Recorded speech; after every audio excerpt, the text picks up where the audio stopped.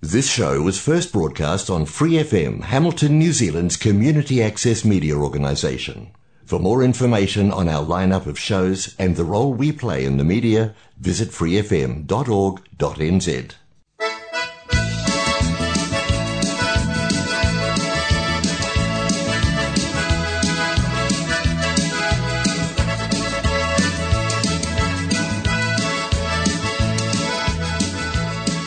This program is sponsored by New Zealand Bridge, sponsors of grassroots bridge across the nation. Welcome to the Bridge Zone. You're at the table with Mariana and Barry. We have the results from the Thames Festival. Pretty good numbers over there, Barry. Yeah, it was jam-packed. Shall we do some results then? Okay, now Mariana, you had a great weekend. Mariana's team, for those who don't know, won 5 matches out of 6 on Saturday.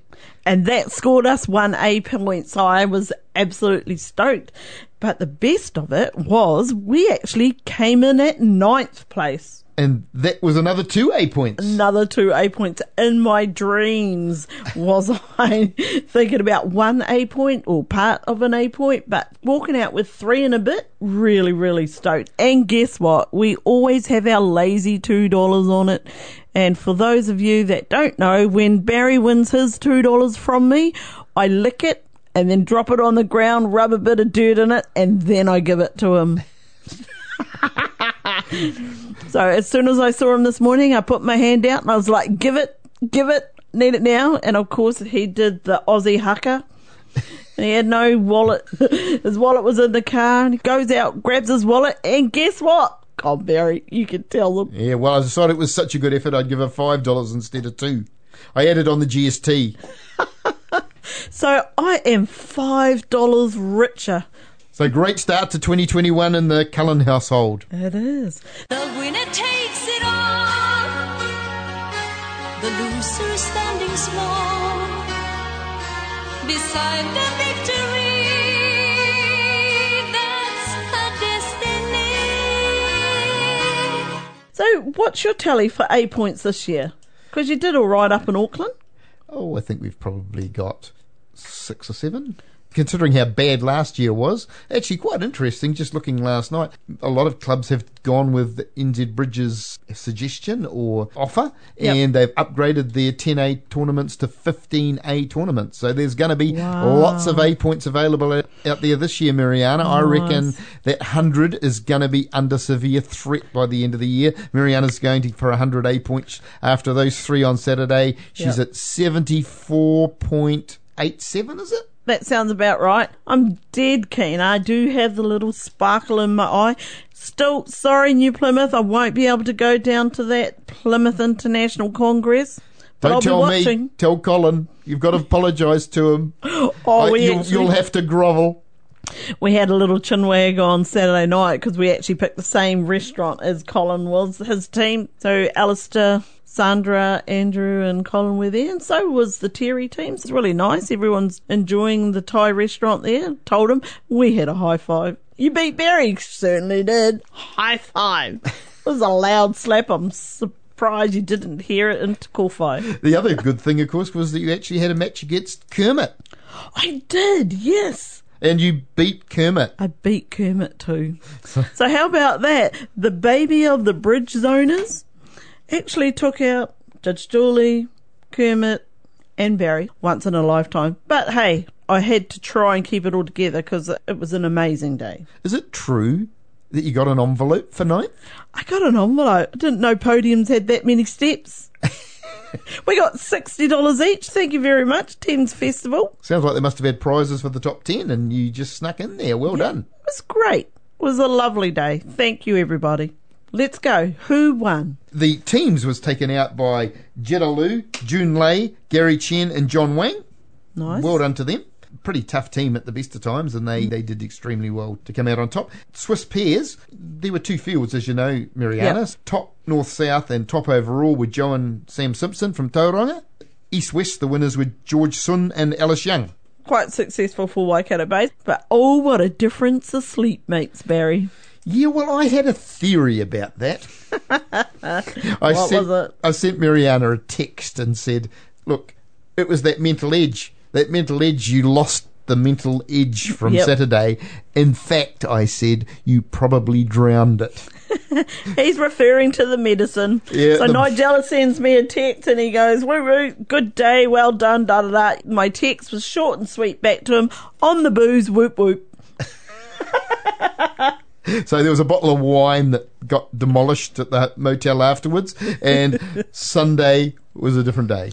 Anyway, we won't go there. You've just No. got to draw a veil over those days and move on. Hey, it was nice seeing a whole lot of people. It was. Actually, it was very enjoyable. Lots of people we hadn't seen for yonks. People enjoying being able to play face-to-face bridge. Where else in the world? What were there? 34 teams. That's 136 people. Plus, Yeah. there was probably 150 people in the room. Awesome. They had good food, nice lunch. Really was great to be able to do that. And nowhere else in the world, hardly, they're able to at the moment. Met two ladies from New Plymouth. They listen to the show, so hello to Lynn and Gillian. Particularly like supporting Pam Livingston, our Kermit, which is cool. She's doing a great job, Kermit, and a lot of people seem to be enjoying it. And finally, I'd like to give a big shout out to the Thames Bridge Club, Carol and her team of merry men and women, and Greg. Fantastic event over the weekend. Thank you very much on behalf of all the bridgies that attended. So you got a book over there. I have got a book over here. It's talking about bidding on misfits. Oh, Yeah, it says, fortune does normally favour the brave in bridge, as in any other sphere of activity. So when there's a good trump fit, pays to bid aggressively up the limit and even a little beyond, we all sort of, most players absorb that lesson Yep. and get that. But one thing is that people, even experienced players, find it hard to, when things don't develop favourably and you haven't got a good fit, that's time to cut your losses and stop bidding. Stopping bidding on misfits can be worth a lot of match points or imps. If your hands aren't fitting very well, you need to put the brakes on. Obviously, you've got enough points for game, you're still going to surge on to game. If you've got not that many points but in a lot of shape and partners not hearing you, then, hey, pull your horns in. That's Hugh Kelsey who's advising that. what's the book called? It's called How to Improve Your Bridge by Hugh Kelsey. And speaking about books, just recently we've been listening and talking with Kim Fraser, and we have a giveaway. So we're going to play the next clips of hers over the next couple of weeks, and there will be a giveaway. Kim Fraser has very kindly signed a copy of her book, Gaining the Mental Edge at Bridge. Got a signed copy, and we're going to put that up for our listeners. How are we going to do this, Mariana? I have no idea. So we need a competition. We'll decide after Kim's had her last little segment, and we'll let you know. There's a signed copy of Gaining the Mental Edge at Bridge up for grabs. So let's go and listen to a little bit more from Kim Fraser. I'm too loud at the bridge table, Kim. What advice do you have for someone that's too peacocky, I guess?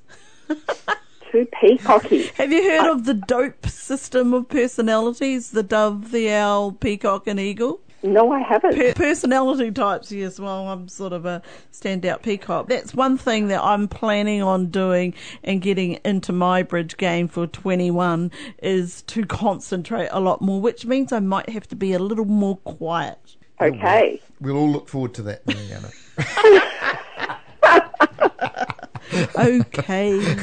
I think I've played against Kim a few times over in Oz, and yeah, I'm probably a bit louder than I should be sometimes too, Kim. Anyway. So am I. Really? I don't think being loud I don't think it's a detriment necessarily. I do know that a lot of bridge players, towards the end of the round, when there's a lot of noise in the room, that's when people tend to lose their concentration. They just get so distracted by all this noise that's going on, and I think it's a good opportunity to remind yourself just to focus on my hand. Try and block out the noise, focus on my cards. Just thinking aloud, Kim, is that also it happens when you get to the end of a session and you may be into just the last 5 or 6 boards. That's often a time when people sort of do lose concentration, and if you can keep your act together, you can get some good boards for not doing very much. That's very true, yes. A lot of people lose concentration towards the end of the round. Perhaps it's a little bit of tiredness creeping in. Sometimes match fitness can play a role. If people are not very fit personally and not match fit, and by match fit I mean they're not used to playing, say, 14 boards or 20 boards. They're used to playing 3-board rounds, perhaps in their duplicate sessions at their club. Then when you come to play a long session that goes for 2 hours, or you're playing against somebody who is an incredibly slow player, it can be quite a challenge to your concentration level. My biggest weakness is when you can see the clock's running out and you haven't finished all your boards and you rush to try and finish them all. Because you paid your money, you have to finish, don't you? Yeah, or they're going to take something off and we're going to get, not as That's good right. as we should. It's interesting because I wrote in the book about this, how everyone feels like they have to finish because they want to play all the boards. And I wrote specifically about all the things that can happen to you when you don't finish on time. And not all of them are bad. And somebody said to me, well, that might be the case in Australia, but in America, both parties would be fined for not finishing all their boards. I had to put a little qualification in the bottom to say about that, which was something I didn't know. But certainly in Australia, if you don't finish all your boards, well, think about with the board that you didn't get to play. Well, it could have been a flat board, so that's okay. It could have been a swing board against you, so that's definitely okay. It could have been a swing board for you. There's lots of different outcomes from not playing all the boards. Every time I think the clock's running down, I try and say to myself, doesn't matter if you don't finish, focus, concentrate on this board, get this board right. And what about the reverse, Kim, when somebody plays really quickly? I remember reading a bit about one of the world's top players who always plays really quickly, and he said that although he admitted that he did make the occasional error from playing really quickly, he was pretty used to it, and he didn't think it happened that often, but he did notice, although it wasn't the reason, that it did induce a lot of errors from his opponents from him playing quickly, as declarer this is. What would you say about trying to focus when somebody's playing quicker than you're comfortable with? It is really hard to deal with people who play at a different tempo to yourself. And when someone is playing very quickly, just because they play their cards quickly doesn't mean that you have to. You can still slow down and think. You can slow down between boards. You can take your time. You can take a break. You can force the tempo of the table and force that person to play more at your speed. They can call the cards as quickly as they like. It doesn't mean that you have to play at that pace. And catch up with Kim again next week as she continues to talk about fast play at the table. Phenomena. Phenomena. Phenomena. What's this? It's Kermit's Bridge Tips with Pam Livingston. Okay, so we've got Pam this week. Not only is she not in a kayak, but apparently she's on horseback. Hi, Pam. Hi, how are you? I have actually got off the horse to talk to you. Oh, that's Barry, good. my friend, is holding them on the side of the road. Nice. What a life. Still on holiday. Can you imagine a frog on a horseback? No, but I do have a great photo of a frog holding some cards. Pam showed me one of these little trinkets that was picked up. How cool is that? Kermit, what's our bridge tip for the week? Before we start, I've actually got a question for you both. How long do you have to play a bridge hand? I reckon usually 6 or 7 minutes. 7 minutes. All right, well, you both fell into my trap. Because you don't have 7 minutes to play a hand, the whole table has 7 minutes. So that 7 minutes doesn't belong to you. The last couple of weeks we've been talking about what happens when dummy goes down. And both the declarer and the defenders are thinking quite a lot at this point, and that takes time. So what you need to do then, if you're using time in that way, which is a good way to use time, is make sure you're not wasting time at other points. One thing that you can do is practice sorting your hand really fast. The board goes on the table, get your cards out, sort your hand as fast as possible. And all these little things add up because there's nothing worse, and I've had this experience myself, of being under time pressure when you're playing a difficult hand. So you've got to make time before that happens as much as you possibly can. Actually, I know that Jenny, my wife, she said when she was learning, she remembers, she used to go home, get a pack of cards out and practice sorting her hand into order, into 30 cards. Not a bad idea. It's very interesting at the table because some people do this extremely slowly and they digest what's happened on the last hand and they write it all down and then they languidly pick out the card. Well, this is all time that the whole table, not just them, but the whole table can't spend on the actual hand. Agree. I used to play against a lady that used to pick up her cards one at a time to put in her hand. This is absolutely not allowed, but if you look closely, you could see different facial expression for every card she picked up. Oh, that's a good one. Yeah, that one's not so good. That's not so good. Oh, goodness gracious. That wouldn't be recommended under what you're saying here. No, try and make up time and save it for the really important things. There we go. It's a great tip. Yeah. And it will mean that you've got more time for the important stuff. That's probably a good tip for life. Oh, I know. I'm thinking of maybe becoming a philosopher. A life coach. Or a marriage guidance counsellor, perhaps, even. Thank you very much. Great tip. Oh, and by the way, if you've missed any of Kermit's bridge tips, you can now find them on my business Facebook page. So if you just Google Pam Livingston Bridge Coach, you'll be able to catch up on the other bridge tips. Sounds good. What's your horse's name, Pam? Is it Kermit? No, my horse's name is Epic. The short name, his actual name is Aorangi MT Epic Dream. Woof. He's a little Morgan Cross. He's just lovely. We've had him for 7 years and he's part of the family. Thank you, Pam. Catch Kermit next week for another tip. See you. Phenomena.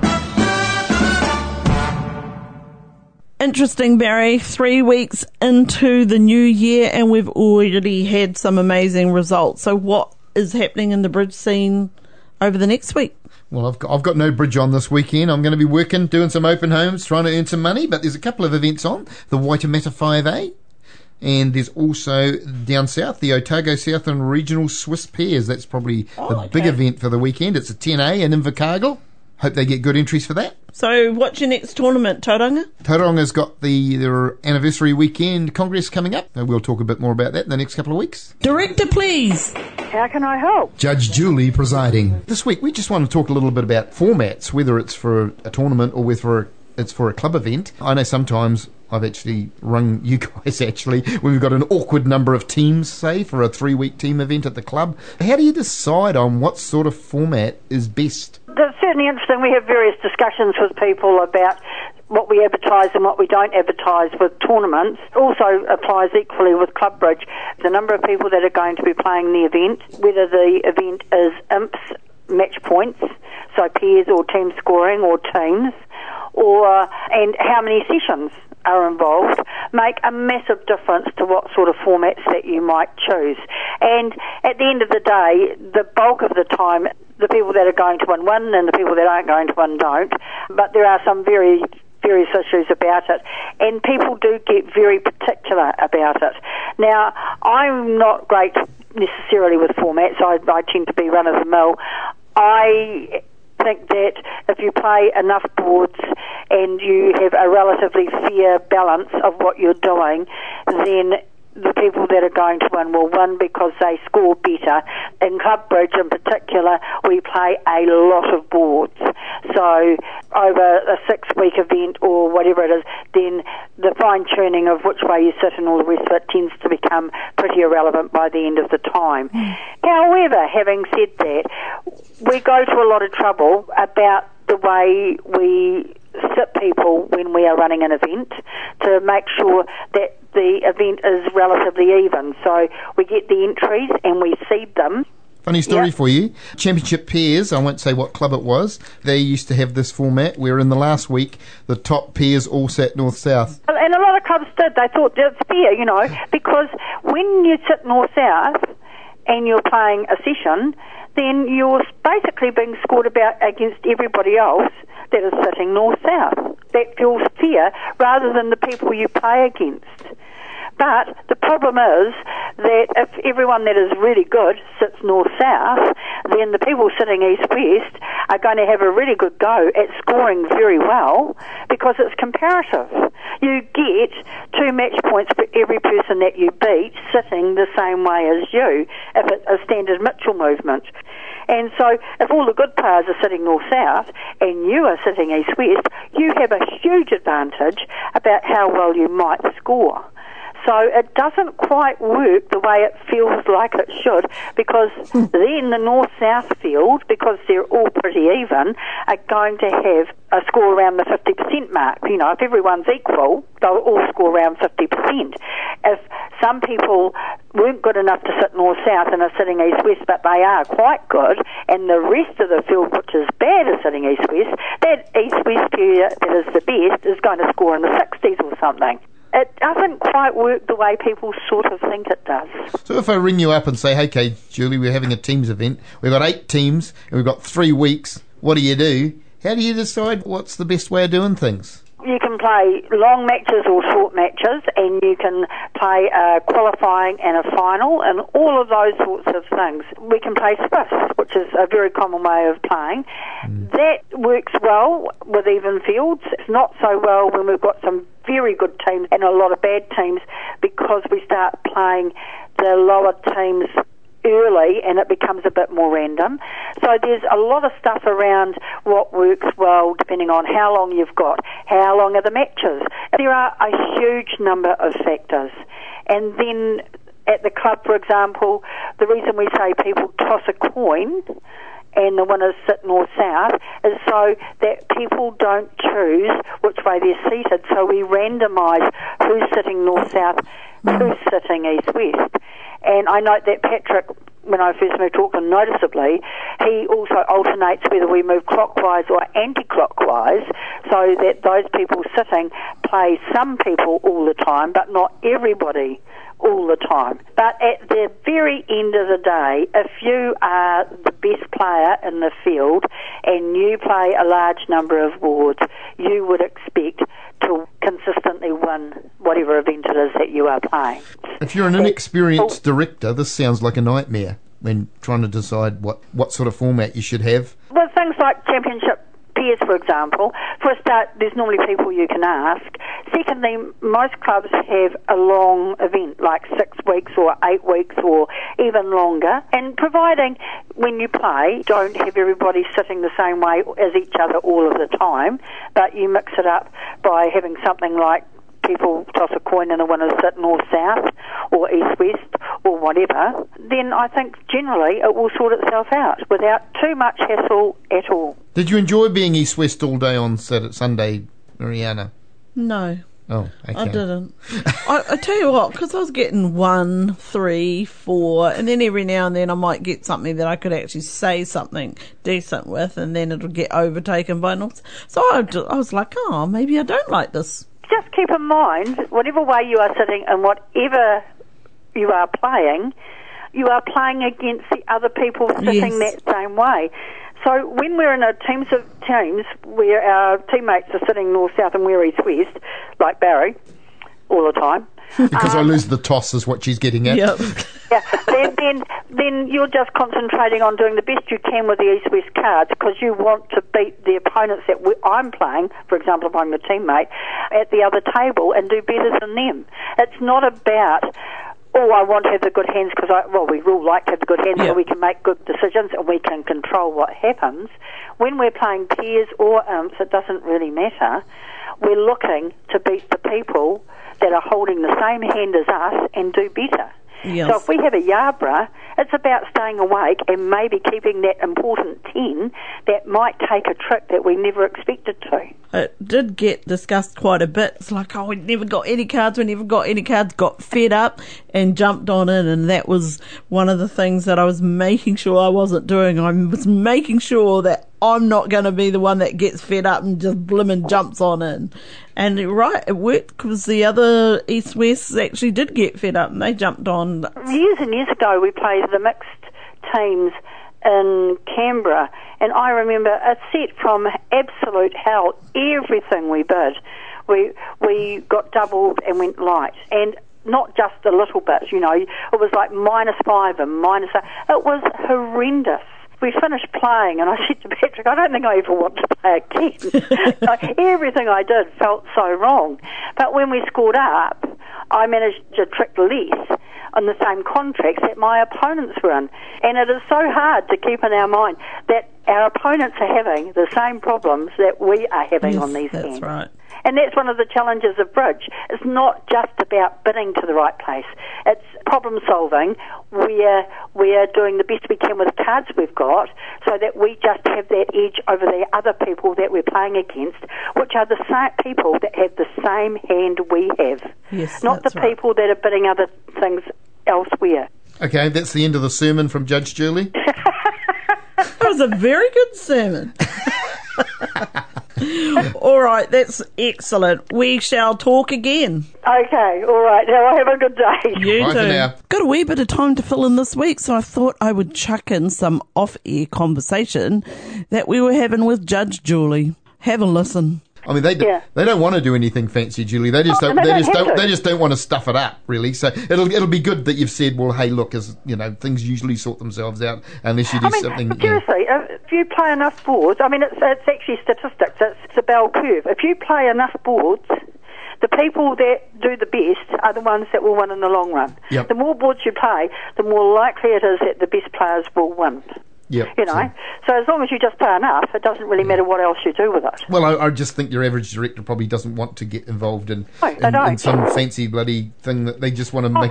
And worse than that, I mean, if you ask Malcolm, for years he used to he'd change the format for Hamilton at Labour Weekend because people would complain about it. Yep. And someone will always complain about the format you have. That's exactly right. And actually, for the last few years when he was in charge, he just didn't give a shit. Refused. Didn't give a shit anymore. He said, "This is the format. That's it." And somebody's going to complain about it. Good on them. I said to him years earlier when he was asked, I said, it doesn't matter. You know, this is okay, and if you change it, it will be okay. But someone will complain about it irrespective. You cannot please everybody all the time.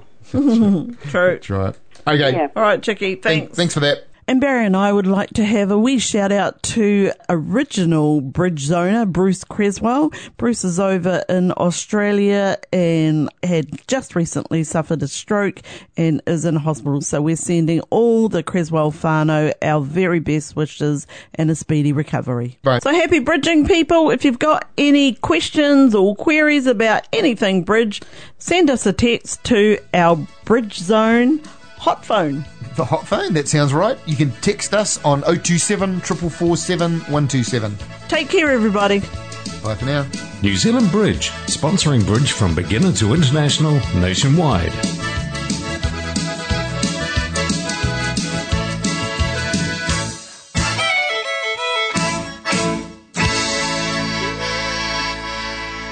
For more episodes, use the accessmedia.nz app for iOS and Android devices, or subscribe to this podcast via Spotify, iHeartRadio, or Apple Podcasts. This Free FM podcast was brought to you with support from New Zealand On Air.